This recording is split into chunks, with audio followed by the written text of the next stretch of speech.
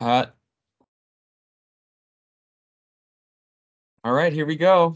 Uh, Thank you all for attending the Earthquake Science Center weekly seminar series. If you are new, welcome. If you would like to be added to our email distribution group, please send us an email. Seminars are recorded and mostly all talks are posted on the USGS Earthquake Science Center webpage. Closed captioning can be turned on by clicking on the CC icon on the More tab at the top of the page. Attendees, please mute your mics and turn off your cameras until the Q&A session at the end of the talk. Submit your questions via the chat at any time, or wait to turn on your camera and ask your question during the Q&A session. So, announcements for this week. September is National Preparedness Month. Are you prepared? Are you ready for any disaster or emergency? You can take control in not one, not two, but three easy steps. Assess your needs for everyone in your home. Don't forget your pets. Number two, make a plan. Once you assess your needs, plan what you need to do, where you would go, and what you need to bring if a disaster occurred. And finally, step number three, engage your support network. Get to know your neighbors. Like family and friends, they can provide emotional and practical support in times like these. There will be no seminar next week because next week is SCEC. Folks may either still be in Palm Springs or will have arrived late that night, so we are skipping next week. Everybody should save the date for September 28th at 6 p.m. Our very own Ola Kavin will present the public lecture titled Geothermal Energy Research within the USGS, Goldilocks to Electricity within Earthquakes in Between, or with Earthquakes in Between. Google the link for the USGS public lecture or use the link in the chat. And finally, we are looking for a speaker for September 20th after SCEC. So if anybody has any nominations or has seen a great talk recently, we are very excited to solicit additional folks. With that, I'd like to turn it over to Justin, who's going to introduce our speaker, Ryley, today. Thanks, Curtis, for the informative introduction. So it's my pleasure to introduce today's speaker, Ryley Hill. Ryley is finishing up his PhD in the joint program of San Diego State and Scripps, where he's been working on what we'll be hearing about today, as well as a lot of numerical modeling and induced seismicity problems, doing some really interesting stuff. Originally, though, Ryley was actually a math and physics student. He did his bachelor's in math and physics at University of Nevada, Reno, and actually did a IRIS internship and discovered that he liked earth science and geophysics and came to the dark side. And so he did a master's in geophysics at UNR as well. So today he's going to be talking about some of his recently published research that came out in Nature, I believe in June, caused a little bit of a hubbub. Looking at relationship between southern San Andreas earthquakes and the filling of Lake Cahuilla down in Southern California. So take it away, Ryan. Thank you. Thank you guys so much for having me. This is truly a great honor. So thank you so much. So I wanted to also just touch on a few little points about me as well. I've been working on this work that I want to share with you today. But I've also been really interested in induced seismicity, seismic hazard mitigation sort of things, and optimization problems. With this in mind, really excited about the future of carbon sequestration. Looking forward to hopefully working with Ola in the future. I'm also super excited about machine deep learning types things. And because of climate change, I've recently been getting into hydrology and hydrogeodesy problems as well. And this picture right here is me on Painted Canyon, if anyone is familiar with the Salton Trough area, overlooking the Salton Trough. And you can see I'm pointing actually not at the lake, the current remnant of Lake Cahuilla. The reason being my partner that I took with me up to this hike, I asked her if I was pointing at the lake, and she said, yeah, it looks good, but was not good. Was really hot that day, and we wanted to get down from the mountain, so that's what I'm left with. So here's a little roadmap of what we're going to be talking about. I'm going to do a little motivation introduction about the problem, some background on poroelasticity, which reveals some really interesting concepts that will help explain the sort of model results. And then I'm going to have some sort of conclusion and implications of the work for the future of sort of hydrologic loads in general. So it's no surprise that one of the most intriguing faults in all of California is the San Andreas Fault, and particularly the southern San Andreas Fault. And that's because it poses the largest seismic hazard in all of California. This this picture right here is a model run, a simulation run of a large event on the southern San Andreas Fault with the northward propagating rupture. And this is a peak ground velocity map. And you can see in LA, you know, it's going to be experiencing a lot of damage. It's sort of like a bathtub. The energy will swish around back and forth. So this fault has also been studied geodetically, and it is suggested that you know, this fault is locked and loaded, as Yuri likes to say sometimes. So you know, understanding this fault's history and what it means to the future is critically important. And so Bell Philibocian at the USGS had a really great paper looking at the paleoseismic history of this fault. And it was done at the Coachella site here to the north on the southern San Andreas Fault. You can see my cursor, hopefully, or it's a little lagged. Okay, that's all right. And this earthquake history is really interesting when we look at it in more detail. So these are what's called probability density functions of the earthquake timings. And since about 1,000 years ago, the earthquakes occurred pretty much every 180 years, plus or minus 40 years.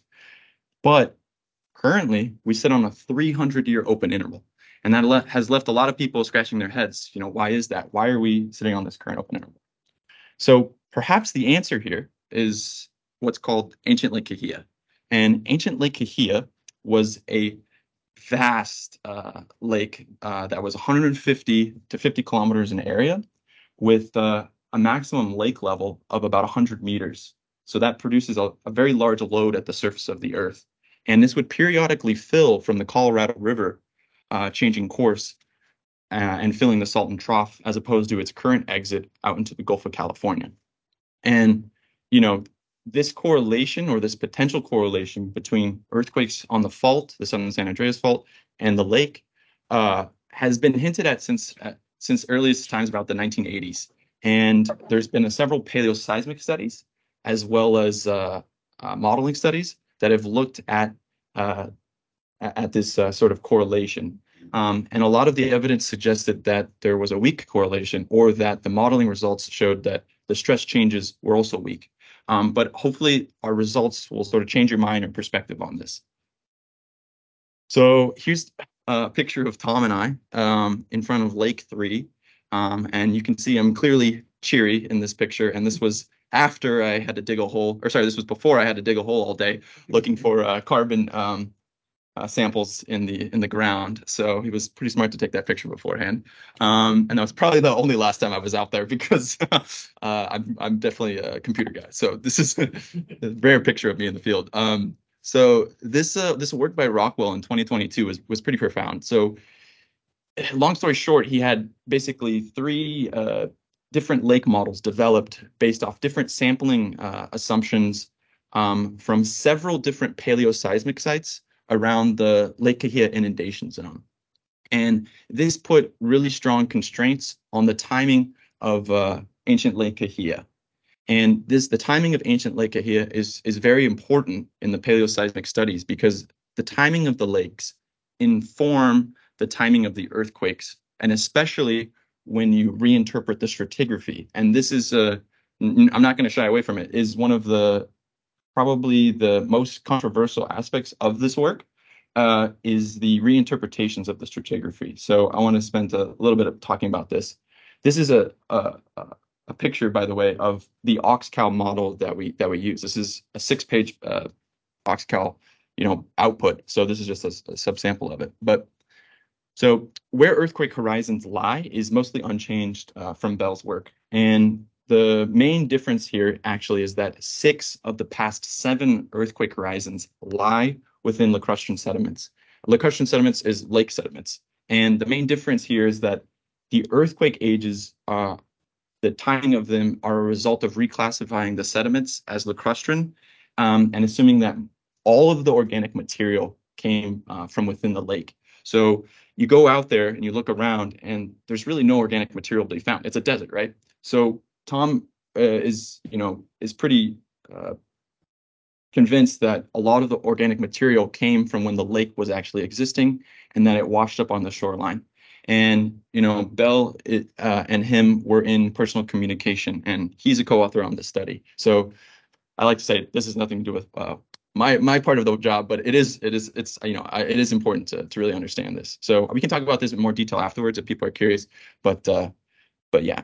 So when you take the lake ages and combine this with the stratigraphy of the earthquake timings, you get a very clear and obvious correlation between the lake timings, which are the light blue polygons, and the earthquake timings, which are these colored PDFs.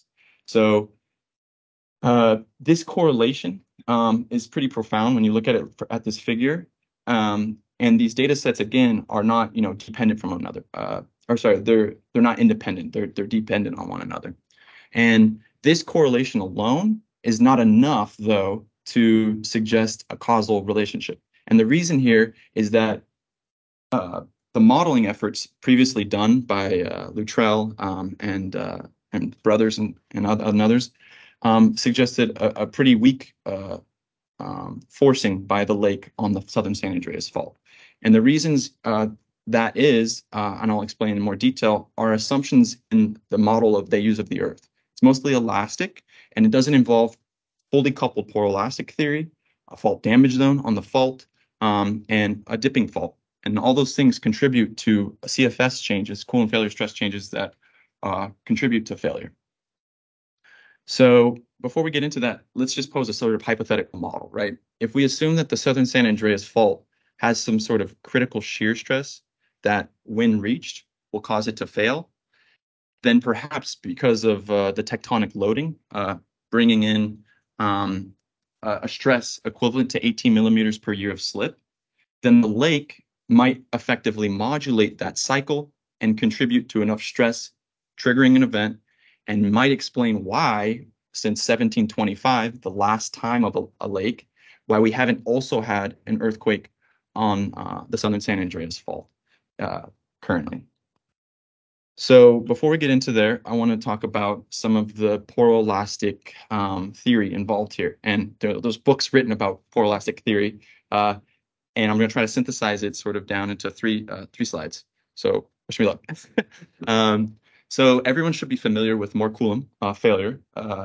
It's one of our classic things that we learn in geology. And this is just a quick refresher that there's some sort of critical shear stress, this red line, that when reached by a fault will cause it to fail. That's sort of the theory. And the size of this circle will actually change due to poroelastic stresses.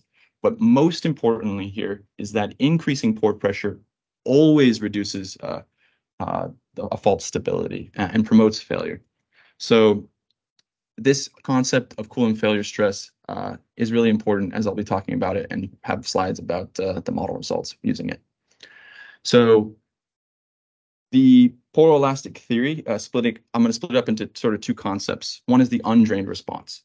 So if we imagine a poroelastic half space and we apply an instantaneous load to the surface, this is an example of a lake, you increase compressional stress beneath the lake instantaneously through the medium. That's what these compressive stresses look like. Similarly, due to the poroelastic nature, between the solid to fluid coupling, you increase the pore pressure within the grains immediately as well. That's called the undrained response. And that happens, again, instantaneously when the lake or any sort of surface load gets applied.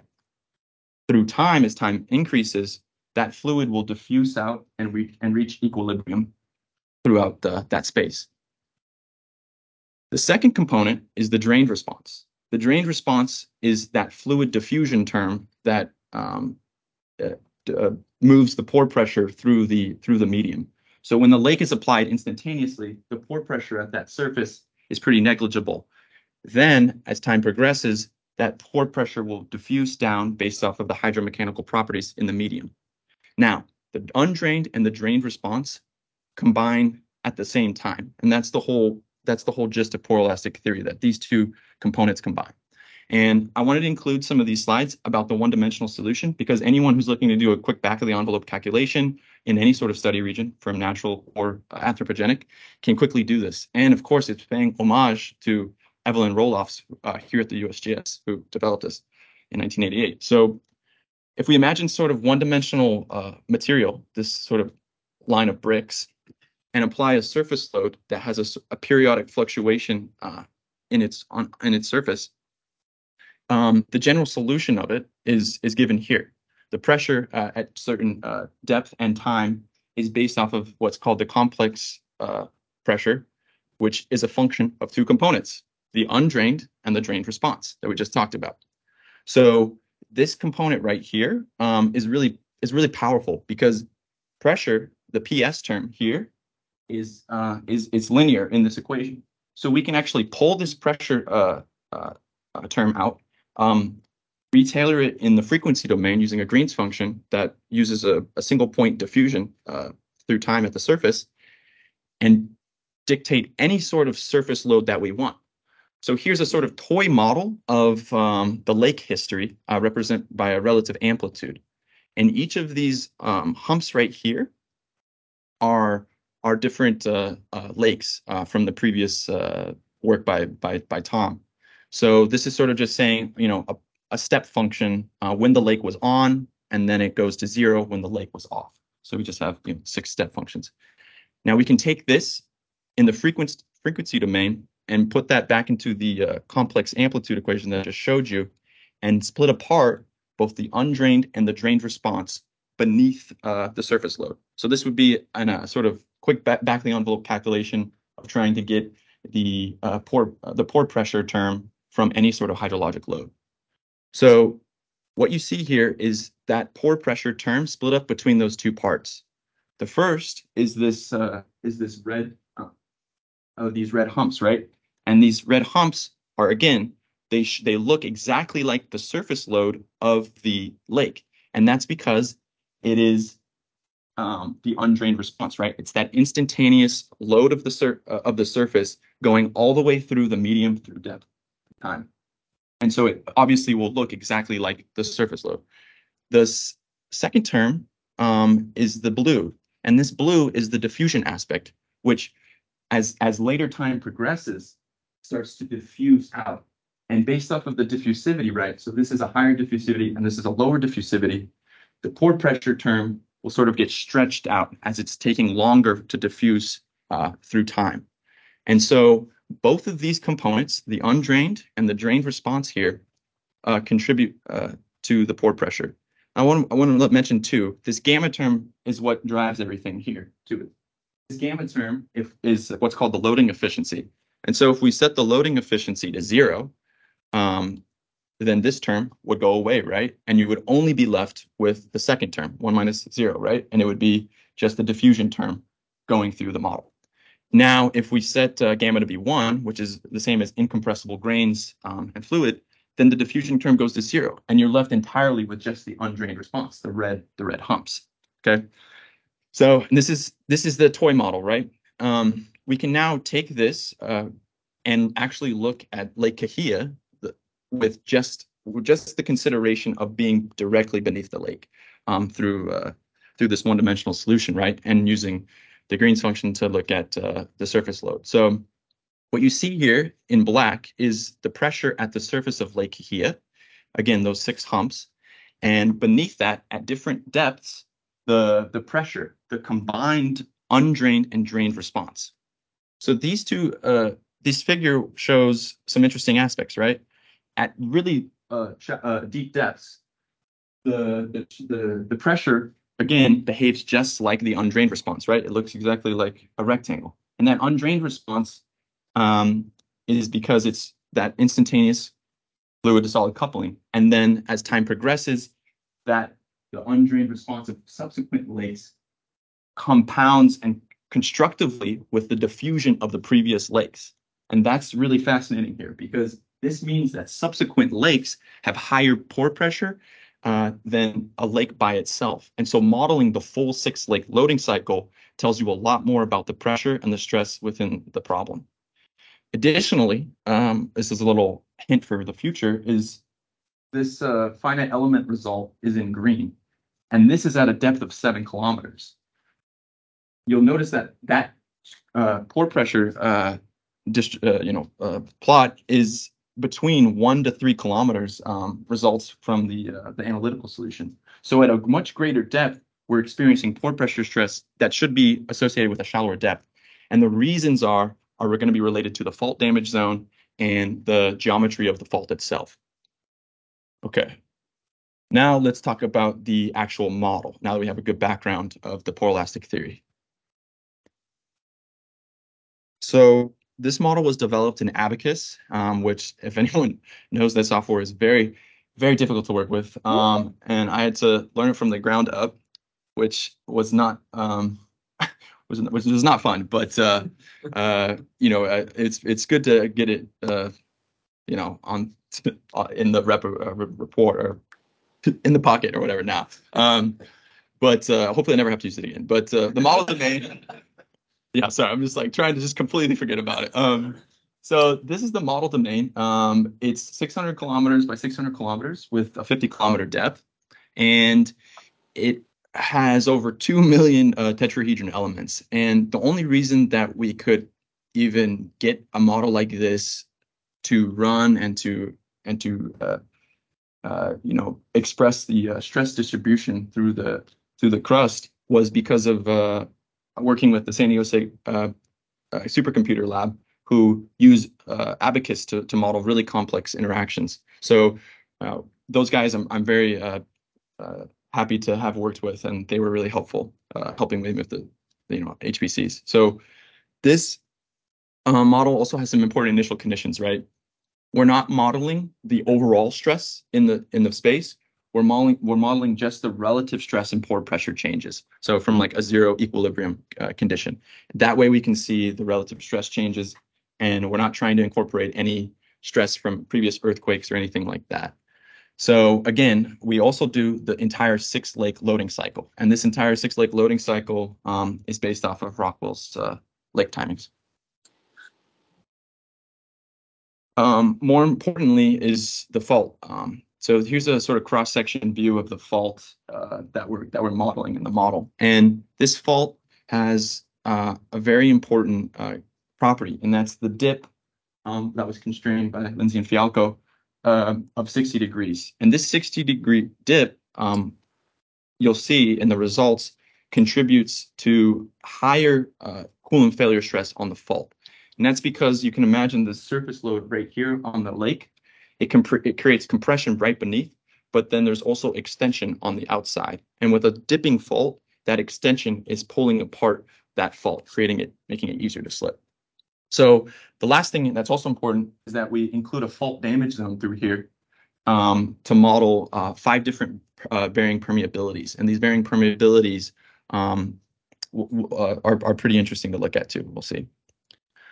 So the hydrostratigraphy is based off of previous work in the area that is pretty straightforward. There's about 4 layers of elastic crust and a mantle that we use to model the viscoelastic properties. The crystalline basement is, we don't do any sort of depth dependence and permeability. If I had done, Abacus beforehand, I might have been able to incorporate that, but a layered cake model was the simplest way to do this, and so that's what we were left with. When I guess I talk about the fault damage zone permeabilities, we started at a very high permeable value, which was constrained by tidal analysis, which is pretty high considered what's actually observed. So we have varying permeabilities through the observed, and we also have a single model that assumes no fault damage zone, where it's just the same as the crystalline basement. So let's take a look at the results. I'll spend some time on this first figure here. So this figure right here is post-process results from the Abacus model in MATLAB, but also the Abacus model results on the left. So what you see here in this first slide, A, is the pore pressure of the lake and a cross-sectional view of us looking down at the fault. And so this highlighted red area is the plane of the fault itself. And we'll start here on the left at just looking at the pore pressure evolution through time. Yeah, sorry, it's pretty small. The pore pressure here begins, right, when the lake starts to load. And as that pore pressure by the end of the first lake resolves, you can see through here pore pressure values along the fault have increased substantially. And that's because the damage zone has a higher permeability in this case, and the permeability, the pore pressure preferentially wants to go to these higher permeable zones and will go down them. As Lake F ends and the desiccation of F before E, the pore pressure is still within the model. This is part C. The pore pressure exists there, like we saw from the diffusion in the one-dimensional analytical solution. It hasn't fully reached equilibrium yet. And so when the next lake occurs, Lake E, you get a rising pore pressure that's greater than the previous lake by itself. And that's because, again, that undrained response increases pore pressure and constructively interferes with the diffusion of that other lake. Now, on the side here over here, we can look at what that looks like on the fault itself. So here's the Coulomb failure stress and the three major components to that value. First, I'll talk about the pore pressure. So the pore pressure increases rapidly right beneath the lake and will diffuse out from the lake across the fault. The pore pressure is pretty much positive across the entire fault, except there's some, zero values and actually some negative pore pressure values, which is, well, I can explain that later, but not super important. The effective stress is really interesting because it shows that the compression of the lake right at the top of the surface creates areas of lower effective stress than actually areas at seismogenic depth, which is around 5 to 8 kilometers. The reason is that when you apply a surface load, you create compression directly beneath, right? But again, because of the dipping fault, you're creating extension farther away. And so that contributes to a sort of positive stress here, combining with the pore pressure. Shear stress is interesting. There's positive shear stress near the center of the lake, but actually negative shear stress towards the middle of the lake. But those values are considerably less than the pore pressure and effective stress, so that your total Coulomb failure stress is relatively positive throughout the whole fault. There's some areas of negative Coulomb failure stress, but the highest values are, again, surprisingly, well, maybe not surprisingly, but at seismogenic depth between about 5 and 8 kilometers, and start to sort of taper off in either direction, shallow and deeper. So let's look at the evolution of the Coulomb failure stress on the fault through time. And this is a video of the Coulomb failure stress. You'll see here in a sec on the fault, and on the right is the Coulomb failure stress through time at a single point. The point being, of course, this black dot, which represents the maximum Coulomb stress on the fault. So as time progresses, you can see that the Coulomb failure stress constructively interferes with subsequent lakes, and so you get the second humps usually being higher. And these black lines represent a ratio between the positive values of Coulomb failure stress and negative values across the entire fault interface. The gray is anything below 7 kilometers. So yeah, there's a lot going on here. And you'll see here at the end, I'll play it a second time too, you'll start to see the contributions of the Salton Sea, the current modern remnant. So I'll do it one more time because we have time. So you'll see here again the evolution as it increases when the lakes are on and starts to decrease as the Coulomb failure stress drops down.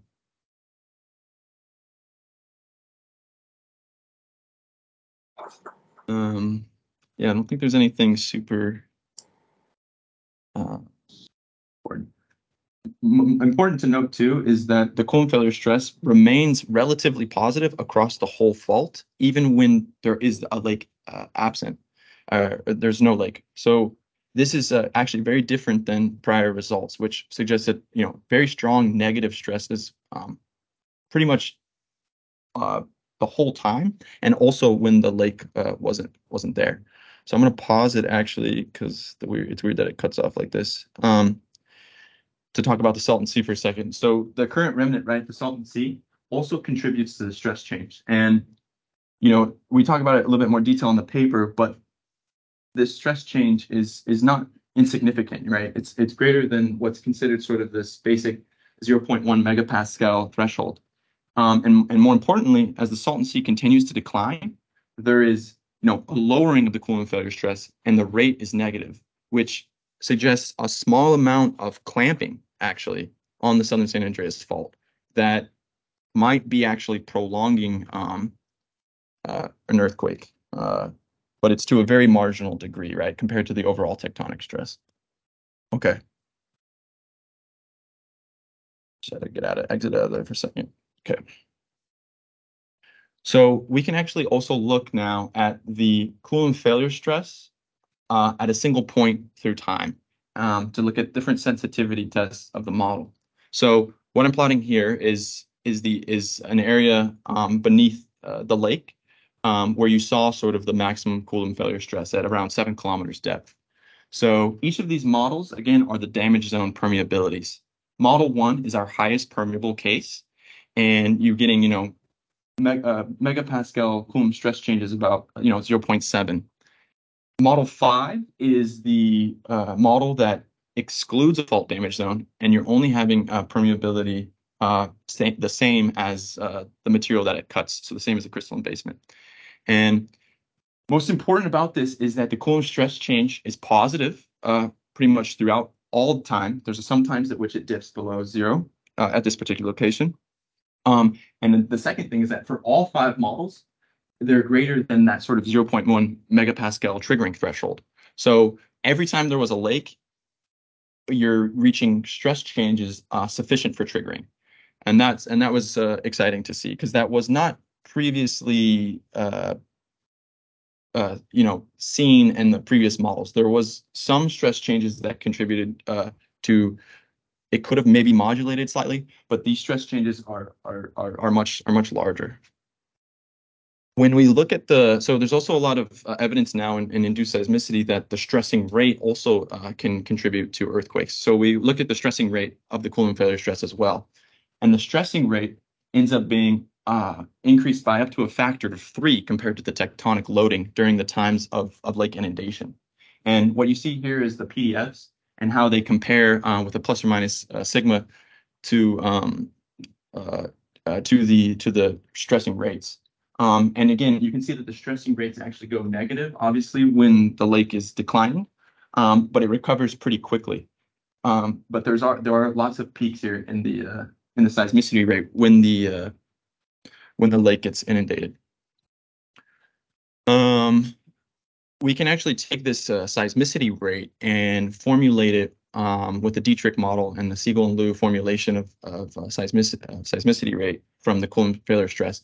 And so this is an example of that seismicity rate at a single point, the Bombay area, again, that area that experiences pretty much the largest Coulomb stress changes. And this is a sensitivity of this sort of characteristic variable.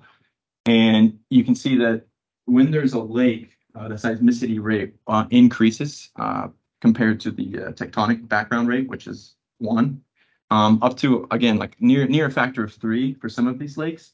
But actually, if depending on the sensitivity, it could be lower. What's really interesting here, which is different than the Coulomb failure stress rate, is that there's a very big dip in negative seismicity rate with the lake right next to the other one. And that's because of the rapid changes in the lake inundating. So, the seismicity rate is very, it's sort of exponentially there's an exponential relationship to the stressing rate. So it's pretty sensitive here. So you also see negative seismicity rates, or not negative, but lower than tectonic rates when the lake is coming off. So I'm going to talk about a little bit of the sensitivity of the model to different parameters, which might be important to other people's work and different hydrologic loads. So what we found was when we looked at the dip, that 60-degree dip is our preferred model from the geodetic observations. But if we were to make it shallower, we get increasing Coulomb failure stress. Again, a shallower fault will have more of that extensional component of the lake load. And for a steeper, more vertical dipping fault, you get lower and lower Coulomb failure stress. And this is important because prior work used a complete, vertical fault, a 90-degree dip fault for their model, and so their Coulomb failure stress was lower. We can also look at the viscosity, see how the viscoelastic properties are playing here, and we found that the viscoelastic properties didn't really contribute that much change. We use, as suggested from prior work, a 70-year relaxation time. But when we look at the sort of the two different in-member cases, the 20-year and the 200-year, there's really not that much changes when the lake is present. The biggest changes occur when you have a long period of relaxation for the between lake loads. Okay, so I'll just say some conclusions that increases in lake level result in positive Coulomb stress change on the southern San Andreas Fault, bringing it closer to failure. And these changes from our study are likely sufficient and greater than originally thought. And I mean likely sufficient for triggering. The lateral diffusion of pore pressure along a 60-degree dipping permeable fault zone and the poroelastic effects of that sort of memory effect of the undrained component. I know I've said this like multiple times now. Constructively interferes with the diffusion is very important to the model complexity and to the Coulomb stress changes. So our model predicts a predominantly negative Coulomb stress change for sufficiently long dry periods and a gradual decline in Coulomb stress change for the present open interval. And as the Salton Sea level continues to decline, we also are experiencing Coulomb stress change decline on the fault as well, although it's very marginal compared to the overall tectonic load. So what does this mean for the implications of future work, right? So there was a pretty famous earthquake in China called the Wenchuan earthquake, which has been suggested to have triggered due to reservoir impoundment from the Zipinghu Reservoir. And what's really fascinating about this study was a couple of things. So compared to our work, where the Coulomb stress was certainly significant to trigger an event, they found that the Coulomb failure stress at the hypocenter of this Wenchuan earthquake was actually probably not sufficient to trigger the earthquake. However, the reservoir increased Coulomb failure stress across the fault from the surface down to depth. So you have effectively weakened the fault across from the low to shallow point of the fault. And then they have suggested, and another paper has looked at the slip of this, is that potentially a small event could have created a cascading of failure of the asperities that are now weaker across all of the fault. And so this might actually be applicable to our study area as well. We'll have to see when the next earthquake occurs on the southern San Andreas Fault. Will all of that stress be released at once? I mean, hopefully not, but is this stress going to be broken up into little bits? I mean, hopefully. And maybe the reason it doesn't happen is because you haven't weakened a larger portion of that fault with the increasing Coulomb failure stress. But this remains to be seen, and we don't really talk about that in the paper. And this is also really important for anyone that's going to build a reservoir to not, build it near, an active fault zone, because you're going to, again, contribute to failure across that whole fault. So we can look at other natural instances besides anthropogenic ones as well. And the Dead Sea is also pretty fascinating. There's been a lot of work recently that have suggested a correlation between earthquakes and lake level rise on the Dead Sea. So we're excited to see where things go from here. And I'll stop there. Ask any questions, I guess. So thank you.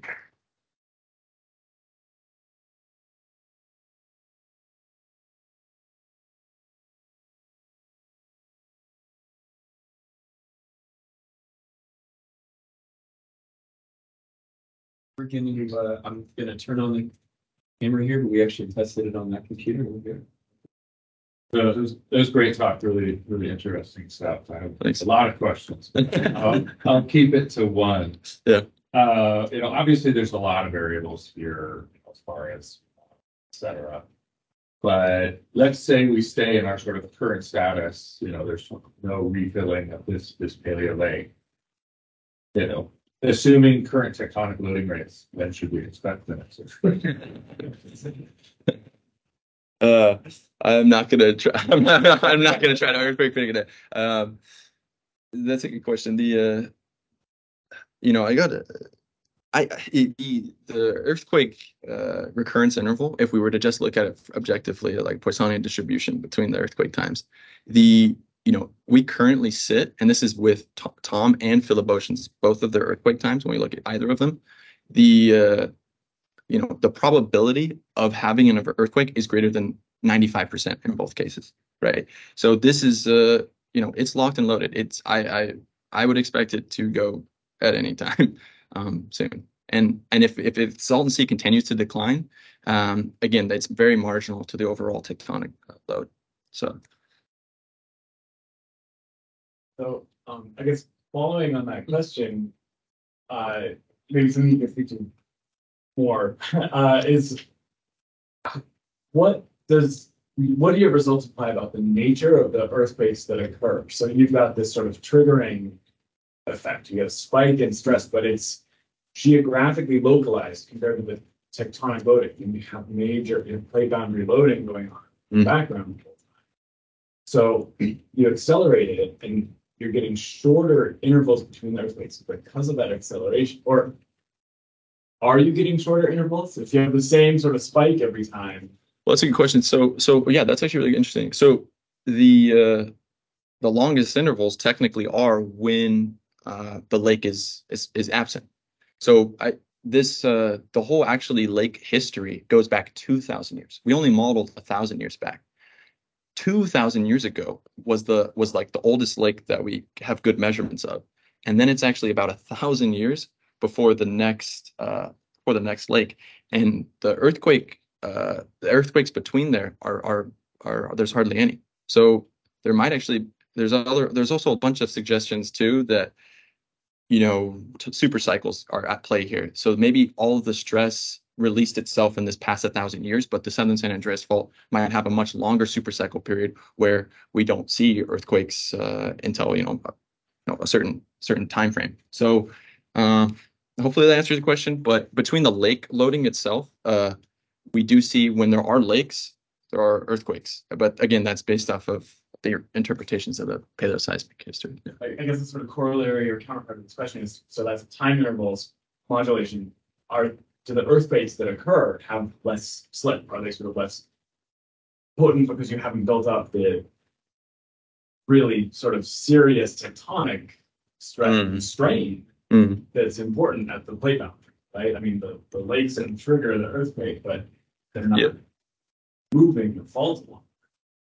Well, these earthquakes are all large events, and that's from you can see like liquefaction in the things which only occur greater magnitudes. So these events that are labeled here, besides I think one of them out of the 7 are considered large or even major events. So that's that, but we'll have to see, right? They're not. We don't have a historical calculation on that.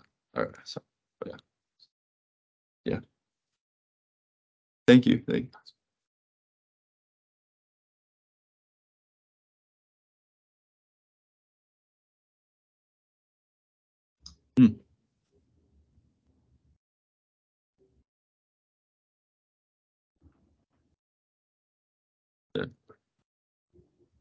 In this case, a higher lake level produces a poroelastic stress change that encourages earthquakes, and the purely elastic response would provide calamity stress on the lake fault. Was the elastic response also like the loading response also fully included in the finite element? Like, did we look at just a purely elastic model? Is that kind of question? Oh, right, yeah. So you can see this a good way to think about this too is I think that you would split up. You can't really do it right because it's fully coupled, but what you could kind of make out from the undrained response. So just that purely load to fluid coupling effect, and in this poroelastic solution, because it's saturated, the pore pressure will rise instantaneously. And actually, our largest contribution, we think, or it pretty clearly is actually that loading effect. And it has to do with the pore fluid already being there within the crust. So the diffusion aspect is a second tier to that undrained effect from the elastic load. Yeah. I have a question. Yeah, nice talk. Thank you. So, as I understand it, the biggest change in the Coulomb failure function is due to the essentially unclamping of the fault because it's dipping away from the lake and the fluid pressure diffusion into the fault. So you unclamp, you reduce the normal stress that promotes failure, but there's a shear stress component too, which you showed. And the shear stress for shear traction is highly directional. So looking at Coulomb stress change and impact on propensity for failure, it matters what the ambient tectonic stress is. Obviously, if you impose a left lateral shear stress on a right lateral fault, you're going to delay triggering, and vice versa, promote it for right lateral on a right lateral. 100%. So have you considered the ambient stress field? It looked like the load was asymmetric. I mean, it looked like we had shear stress off to the northwest. Yeah. Intuitively, I would think that would be right lateral for a load like this. So did you consider the traction induced by the lake and superimposing on the tectonic? Does it matter, or is everything just all about reduction in effective stress? That's a really good question. So the shear stress is are modeled. We looked at a couple different things. We looked at the directional influence, and we also looked at absolute shear. So we found that even in all cases, that the shear stress is pretty marginal to the overall stress changes. The effective normal stress being the biggest one at play. So in this case, the ambient tectonic stress regime doesn't matter as much as if the shear stress was the primary induced stress or something. Yeah. Well, so relative changes. The lake is contributing, a certain amount. Tectonically, though, those stresses are considerably larger. So, but like just the relative change from the lake itself. When we first tried to submit this and stuff, we wanted to actually look at the overall stress change based off like a dislocation model. And that stress change, how much did the stress of the lake like compared to the overall stress change of the tectonic loading? And it's actually around like 25% that we got. So if that kind of answers your question, It's significant. But it's significant, and it can become smaller, of course, when you have longer open intervals, because now that stress is accumulated, and any sort of modulation on that overall stress is like smaller. Yeah. Some online questions that have been waiting for a minute. So, Tom Hanks, you want to unmute yourself and ask your question?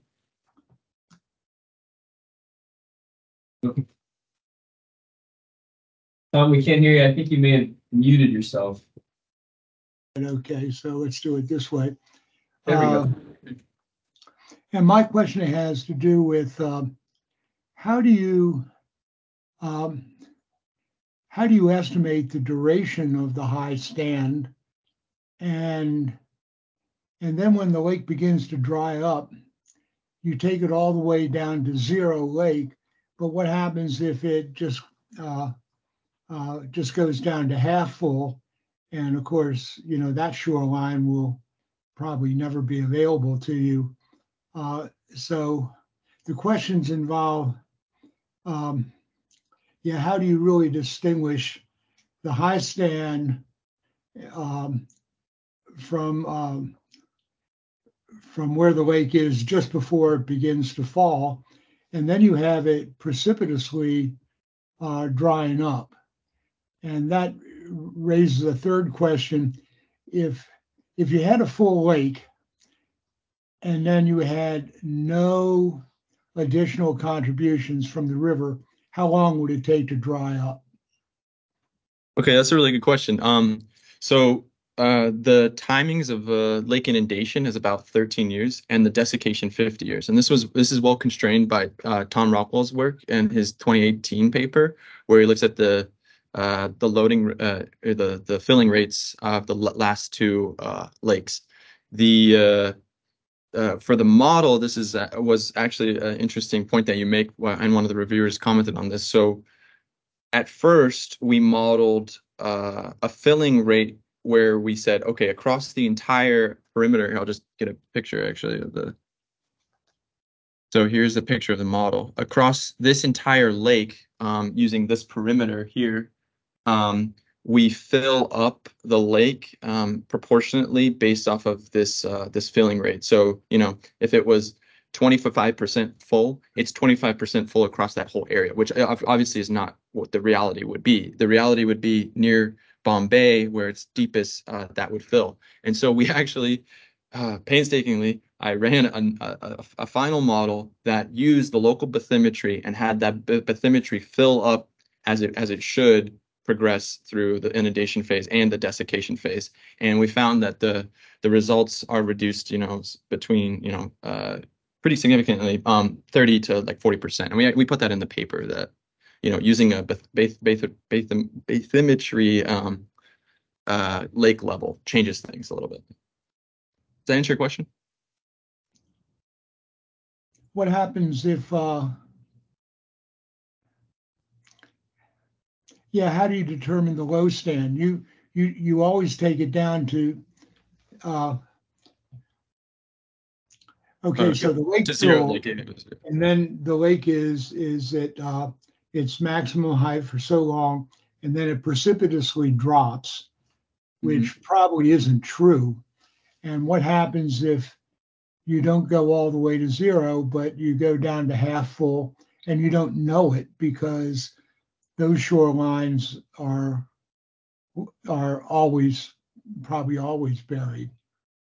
Okay, yeah. Yeah, I would one here, if I go back to actually the results here. One of the lakes actually doesn't desiccate fully. That's actually the very first lake, and that's based off of Tom's Rockwell the timings of the lakes. So we actually do have one example where a lake hasn't fully desiccated, but it's just a modeling assumption that we had to make, and the shoreline is pretty well constrained because it's like actually you can see the bathtub rings, and of course there would be changes, but hopefully those changes are pretty marginal to the overall stress.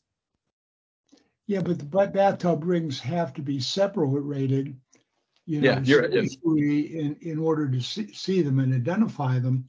And what if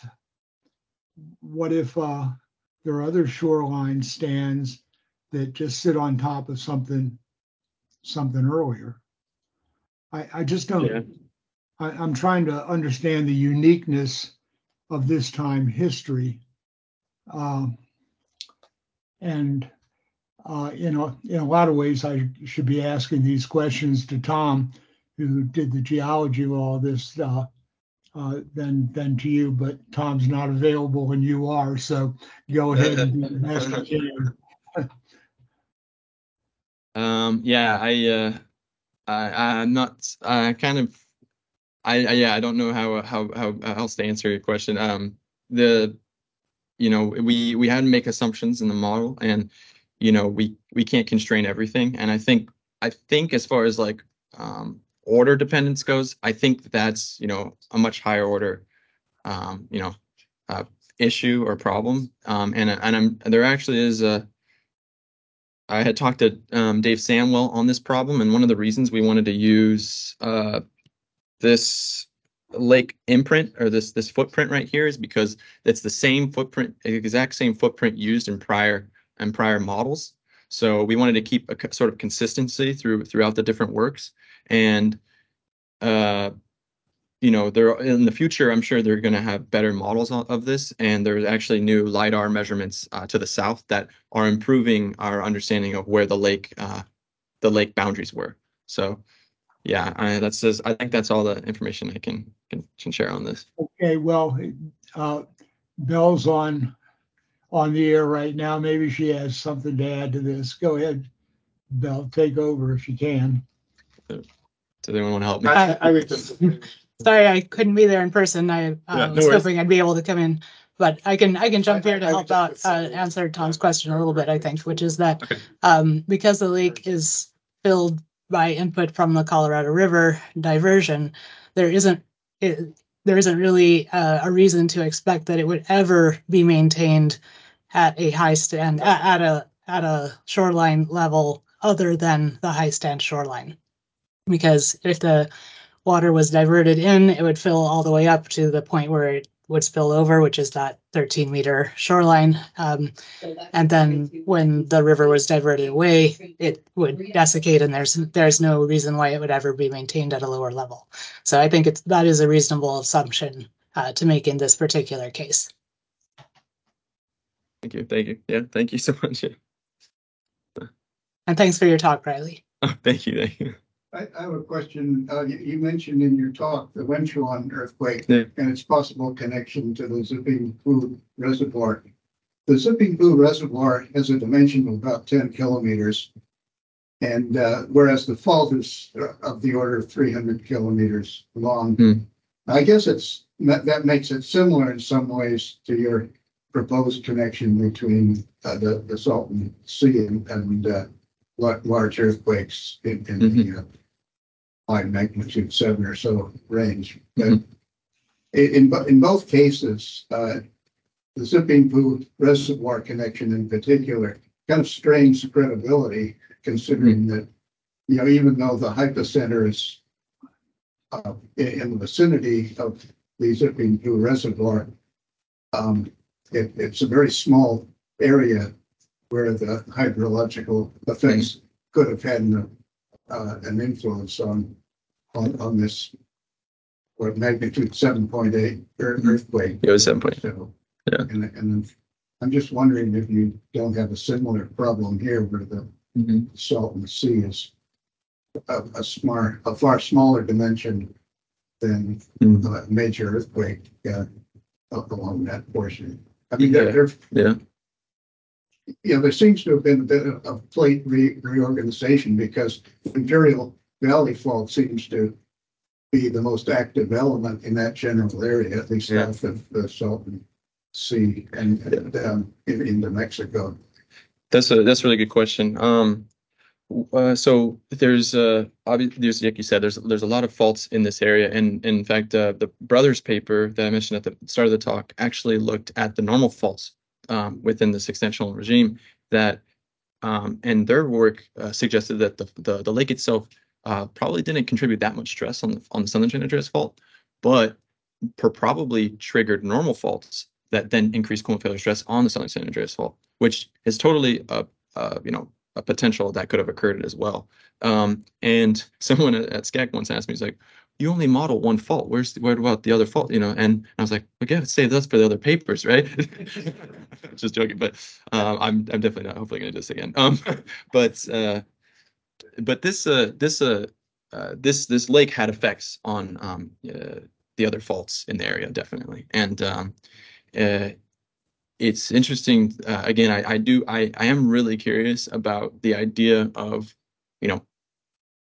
putting more of the fault to failure, and that's what happened with the long mentioned. I think it's called the long mentioned fault, LSA, and it's you can see in the modeling efforts, like you said, the stress at the hypocenter pretty negligible, but they looked at the pore pressure across the entire interface of the fault because they took and the fault is this weird sort of curved shape, and it had been the recurrence interval time had been accelerated across all of that portion. So the idea being that if you have a trigger and the whole thing goes as like a cascading rupture, that's something that's really fascinating. I'm curious to learn more about. But yeah, potentially if this is a triggering spot and the whole fault went to it's where it's currently or like the section that's locked, maybe yeah. Yeah, thank you. There are a few other questions in the chat here that have touched on topics that we've been talking about, but I wanted to give those folks a chance to expand on it if they wanted to. So Kate had a question about the effects of partial lake fillings as well. Kate, is there something you wanted to add to that conversation and or as a separate question? Hi, yeah, I just, we do have evidence from some of the sites deeper in the Salton Sea that there were partial fillings. And so I wanted to know if you were considering or could kind of talk about what the impacts of that would be. There's just a couple sites. There's not good timing on that, so it would be coming up with the right sort of approach to modeling it. But if you had some thoughts thinking about if you did have partial filling events, what would those do to your model? Thanks. That's a really interesting question. I think it would contribute to failure. I mean, anytime the lake seems to fill, it contributes to failure. I think if this filling was in the same shape as the Salton Sea, right, from the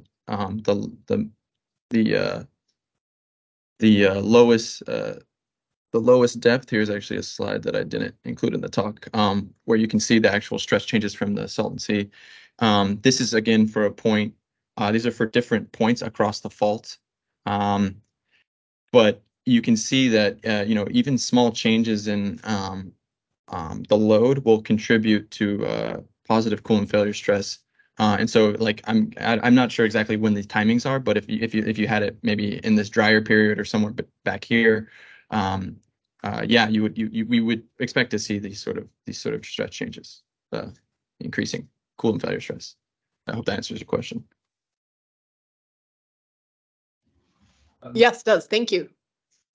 It looks like Ruth had a question expanding on the along strike extent of the effects of this poroelasticity related to some of our earlier questions. Ruth, did you want to expand on that? Yeah, so this is very closely related to Art McDar's good question about the along strike extent. But this is a question also just for how we understand earthquake mechanics. We don't really know what sets off an earthquake, how you end up with a magnitude 5 versus a magnitude 7.9. So are you, I'm hoping in the near future, planning on modeling things along strike to see how they look, and also what does the picture look like with depth? Because here, like this plot is for 7-kilometer depth. But I think in the Coulomb failure stress figures that you showed before, when the movie, you also showed the how things are affected with depth. So are you planning on, I'm hoping continuing, I do feel sorry for you with Abacus. So I originally did work with Abacus long ago, and I've also worked with students with Abacus, and it's not fun. So I hope you can find a easier program to use for geoscientists anyway in the future sometime. But now that you've struggled through Abacus, you are an expert at it. Anyway, I was wondering about the along strike for both the stress, the Coulomb failure stress, and then also the stressing rate, if you're thinking of looking at in the future, at that in the future. Well, that's a good question. I would like to learn more about that, definitely, and I think that we have the stress results, right? The Abacus will output the stress tensor, and we can manipulate that stress tensor any way we want. So hopefully, I'm not super familiar with that method, but I would assume that you could probably get it to be a long strike by just manipulating of the stress tensor. But we could look at that, yeah, and then just add a sort of hypothetical stressing rate from some sort of dislocation model, or maybe something more elaborate. But I don't want to run any more models. But maybe we could use the current results to do a quick calculation like that. That'd be cool. Yeah, that's a really great idea. Thank you. Yeah, no, I would need to see like how far, even if you just did the stress and stress change instead of the stressing rate change, just to see how far along the southern San Andreas Fault you can get. Yeah, thank you. And I really liked your talk. I really appreciated how you explained really complicated concepts really well. And this is really good work that you've done. So thank you. Thank you. So due to time, I think we'll have our last question from Andy Barber. And it's got 2 thumbs ups on the chat, so it's a popular question. Andy, you want to ask your question? 2 thumbs up. All right. Yeah, I too thought you guys did a really good job on this study, and the correlation is really fascinating. I guess my question is sort of related to other evidence of this showing up on other major faults in the region, given the geographic extent of a full Lake Cahuilla. I'm not necessarily aware of all the paleoseismology or studies out there, but wouldn't we need to see a similar pattern on the Imperial Fault, perhaps even the San Jacinto Fault, or even faults further south into Mexico, for example? So that's the basis of my question. Yeah, that's a really great question. And Tom Rockwell, co-author on the paper, he has been trying to get funding and trying to get people out there to get more paleoseismic studies and get more evidence on this effect, or maybe lack thereof. So it would be really interesting to get more studies out there. And yeah, I would love to see it as well. I don't want to go out and dig more holes, but I'll definitely be interested to see the effects. Yeah. Yeah. Anyway, nice talk. Thanks. Thank you. All right, folks, with that, let's thank our speaker one more time.